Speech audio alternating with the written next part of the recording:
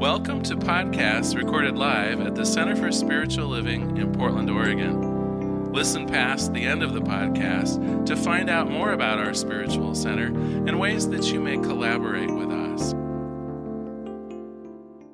As you know, we're working on inclusivity with this particular idea of Gracism. We're using the book called Gracism by Reverend Dr. David Anderson, who has one of the largest multicultural and multi-ethnic churches in America right now. And the book encourages us to live from a place of inclusivity.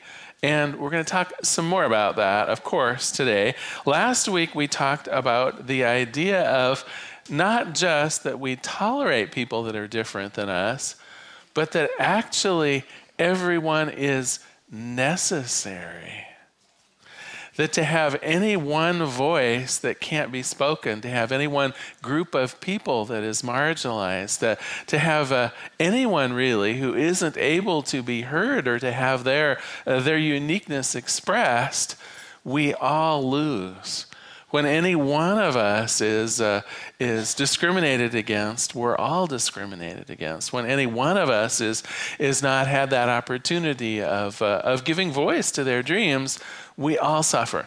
This week we're going to talk about the idea of actually lifting one another up, of what we can do in this world through our prayers, through a helping hand, through an offer of aid, to actually lift one another and the whole planet up, right? Because as we celebrate as individuals, we also raise the entire planet. In the same way that when one suffers, everyone suffers. In the same way, when one is elevated, the planet is elevated. And so that's our thesis, and we're going to talk about that today. And I'm going to start by reading just a short passage from the book here. In 1 Corinthians, we see the Apostle Paul refer to treating others with special honor. This means saying to others, I will lift you up. A gracist is committed to lifting up others who are on the fringes, in the minority, or in need of extra attention. In my pastoral ministry, many of the people that I work alongside of are extremely gifted, talented, and skilled. They're the easy people to recognize. It takes work for me to scope out hidden treasures and people on the margins. These are those who are making major differences in the world, yet are often overlooked. Such people may include volunteers in our children's ministry, folks working in the parking lots, people on our technical team, or someone at office work who really keeps administrative details in order, but hidden. Such individuals may seem weaker. They may seem less important than those who are more visible. While none of us would openly call them weaker or dispensable, sometimes the way we act towards them or neglect them is evidence of their near invisibility. And if you'll remember the first week, we talked about one of the issues of trying to confront racism, trying to confront some of the inequities involved in the world, is that we tend to look right over the top of it. We tend not to notice it. We tend to hang out with people who are like ourselves. We tend to be in situations where our view is that people are treated equitably and nicely, and what we may not realize is, half a block away in the very next room, things aren't working out quite so well.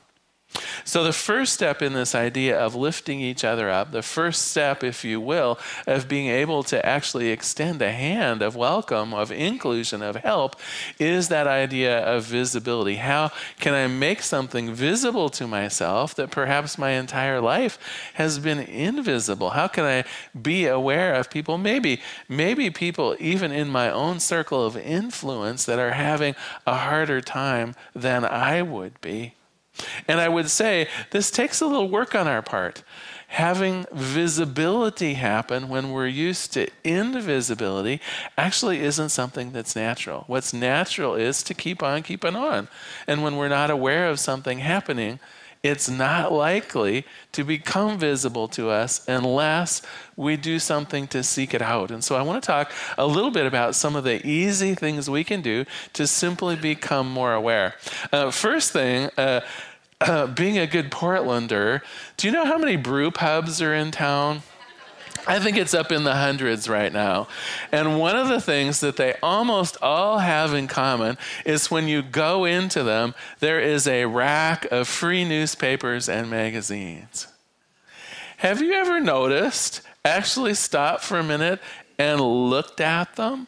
They have the Scanner, they have the Asian Reporter. It's like you name a group of people who possibly you don't know anything about. There is a newspaper or a pamphlet or something that actually you could take home with yourself. They're totally free, and you could learn a thing or two. It's amazing. One of our favorite restaurants is a Thai restaurant, and so for a couple years now, we've been taking home copies of the Asian Reporter, and there was a really interesting article about a month ago having to do with discrimination against the Asian American community. And you might think, well, wait a minute, the Asian American community? What a discrimination. Aren't they like well accepted and everybody fits in? And well, apparently, guess again. This is written by Michael Wang, a young Californian. So he came in second in his class of 1,000 students in his high school. His ACT score was 36. Now, those of you without teenage kids looking towards college may not realize a 36 is a perfect score. The maximum possible. He sang at Barack Obama's inauguration. He got third place in a national piano contest. He was up in the top 150 of a national maths competition. He was in several national debating competition finals. But when it came to his university application, he had a little disappointment. He was rejected by all 7 of the Ivy League colleges to which he applied. He wrote them letters asking for an explanation. He was aware even of some of his own classmates who scored more poorly than him that got accepted. None of the Ivy League schools, except for one, even responded to his requests for clarification. And the one which did, simply said that his minority was already overrepresented at that school. Do you see, even groups of people that we may think, well, there's nothing going on here, right? It is surprising how people continue in the face of all kinds of legislation for equality, all kinds of people being able to stand up for what's right and things like that discrimination, even on a national level, continues to go on. The article is an interesting one, too. It goes on to talk a little bit about the glass ceiling for Asian Americans. Now, again, you might think, well, Asian Americans certainly don't have any trouble in employment and don't have any trouble getting jobs, do they? And for the most part, you would actually be right in worker jobs and first-level management jobs. And that's where the ceiling is. In fact, they did a survey of people at director, division, CEO kind of level and above. There are virtually no Asian Americans in Fortune 500 companies, American Fortune 500 companies, who have made it above that glass ceiling, where women and African American and other ethnic groups still greatly in the minority, but not to the... Do you see what I mean? It's like, how do I know things like that unless I actually do some effort to look them up? So I want to give you just a few more hints. You're probably already sensing what your homework might be for this week. So I'm going to try to give you some more hints, right? Because your homework is, this week, to become more familiar with some people different than you. And you can do it by hanging out in new restaurants. You can do it by reading magazines. But I would really like all of us to get a greater handle on some of the issues that are facing some of the minorities, some of the immigrants, some of the other groups in our country right now, because that will give us some clues as to where to move forward. Another thing I did a couple years ago, and please, if you laugh with me and not at me, I took out membership at the NAACP. it is amazing what you can find out about what's going on in our own country simply by joining an organization that helps to stabilize and promote that group of people, right? It's like some of these what do I want to say?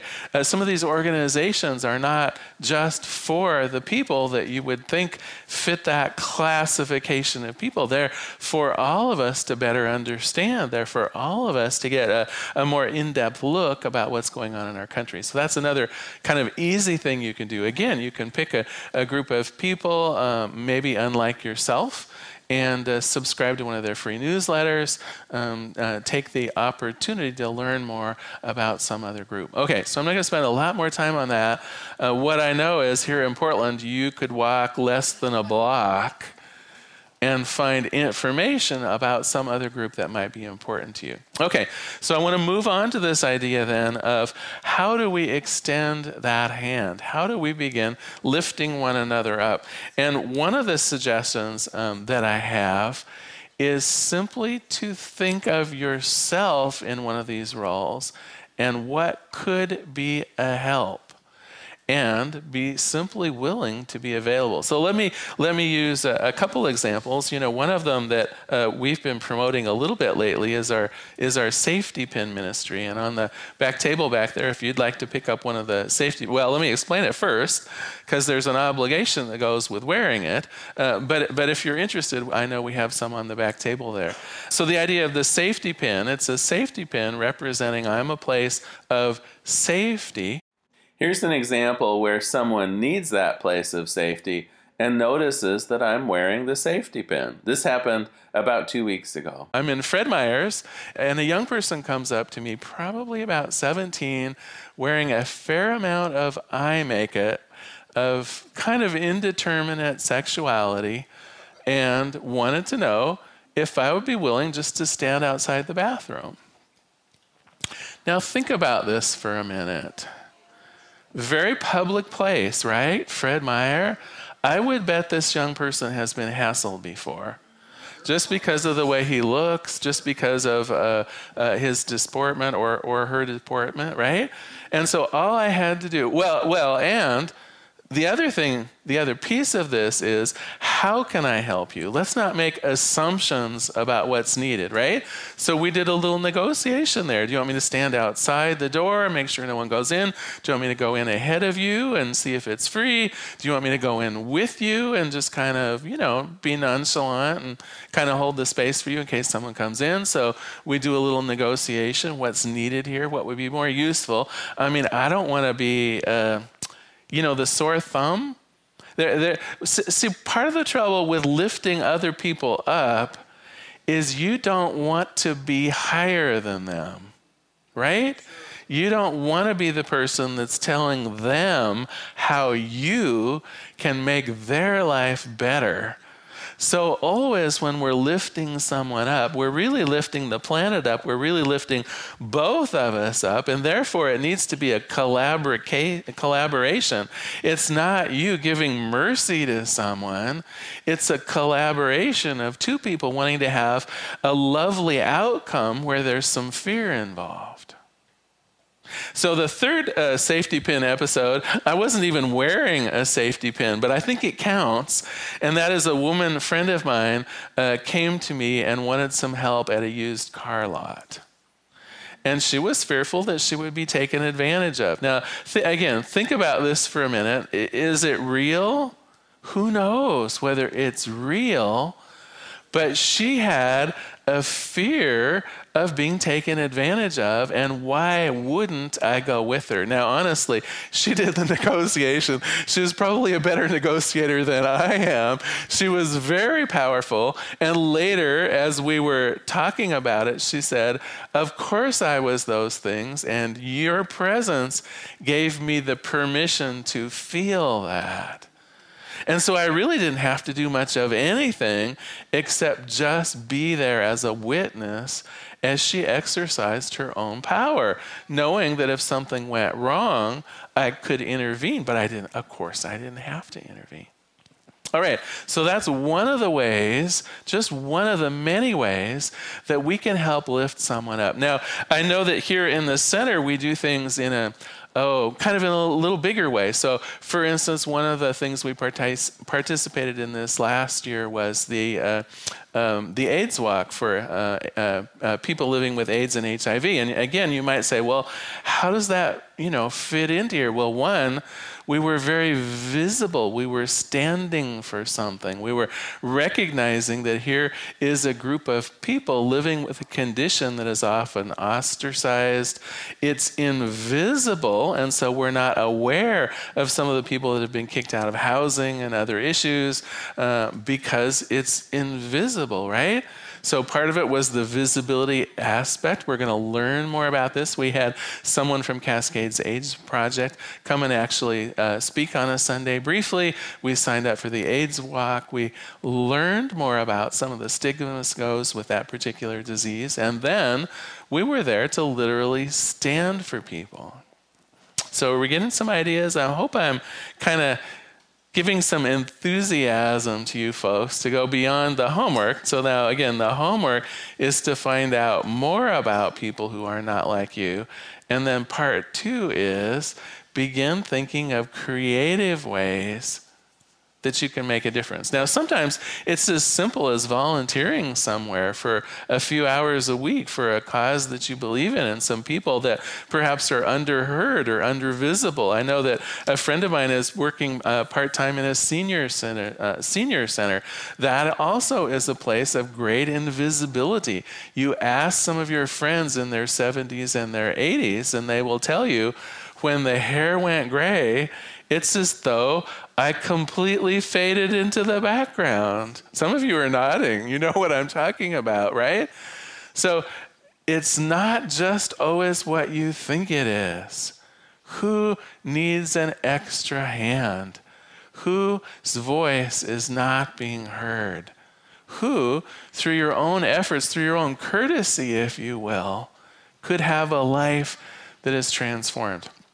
Well, the other thing I want to talk about is prayer, and I'm going to do a brief reading from this book, because this is another way that we can lift each other up. One practical way that we can lift each other up is through prayer.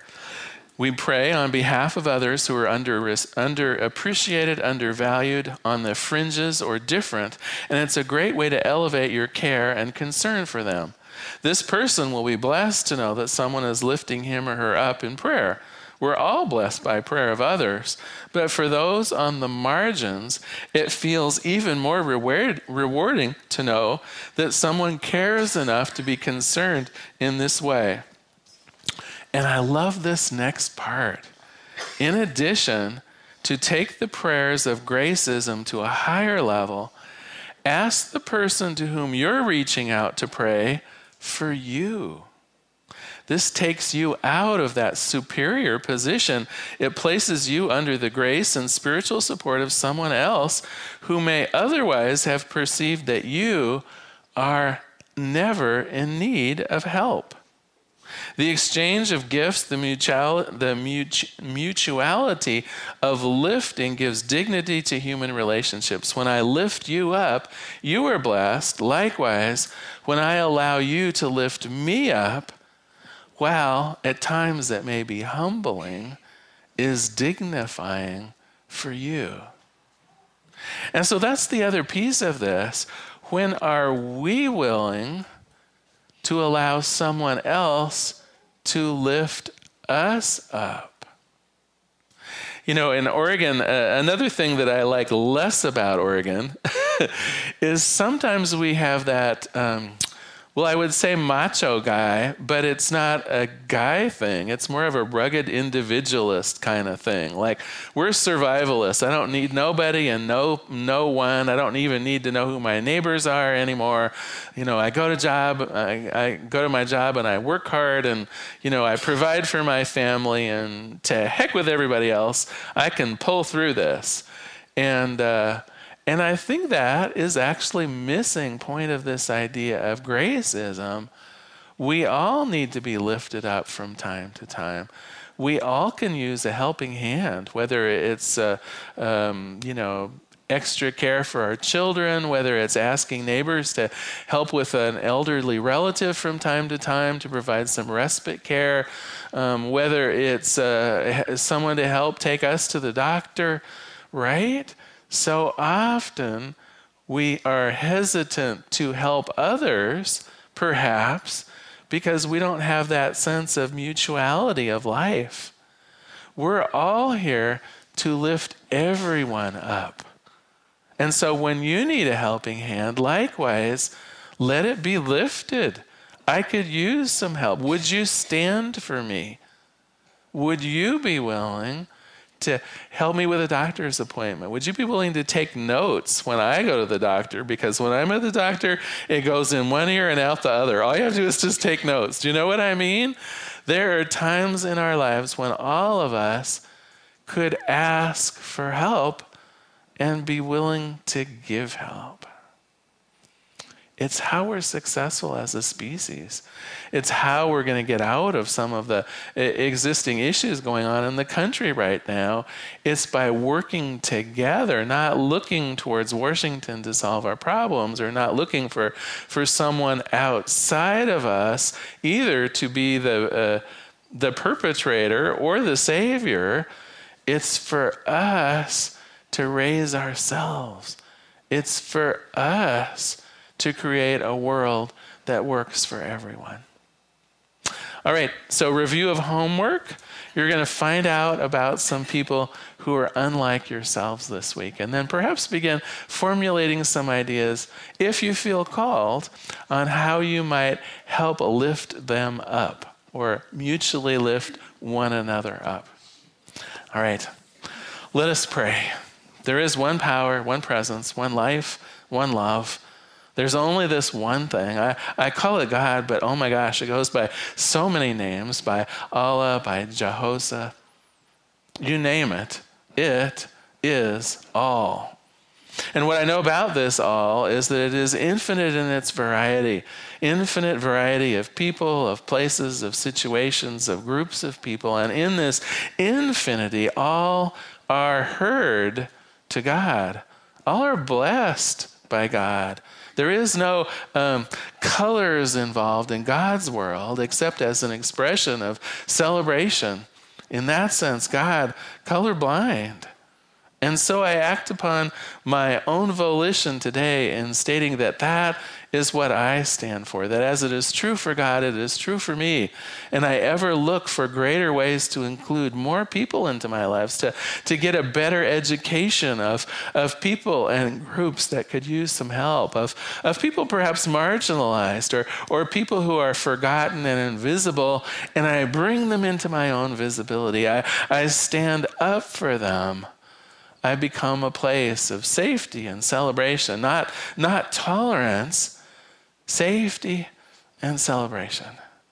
And as it is true for me, I invite everyone in this room to see what point they would begin bringing into their own lives.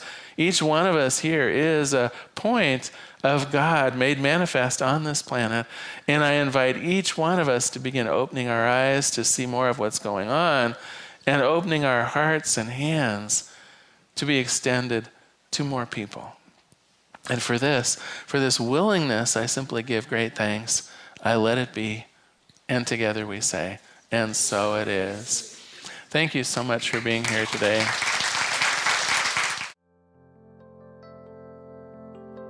We hope you enjoyed today's podcast. If you happen to be in the Portland, Oregon area, we'd love to have you visit in person. The Portland Center for Spiritual Living is located at 6211 Northeast Martin Luther King Jr. Boulevard. We have inspirational services at 9 and 11 a.m. every Sunday. Our mission is to open hearts, ignite minds, and to make a difference. If you'd like to support our center and its podcasts, you can donate online at www.pcsl.us/donate. Our website is also the place to learn more about what's going on at the center or to contact us. Allow us to become part of your extended community. Wherever you are on your spiritual journey, you are most welcome at the Center for Spiritual Living.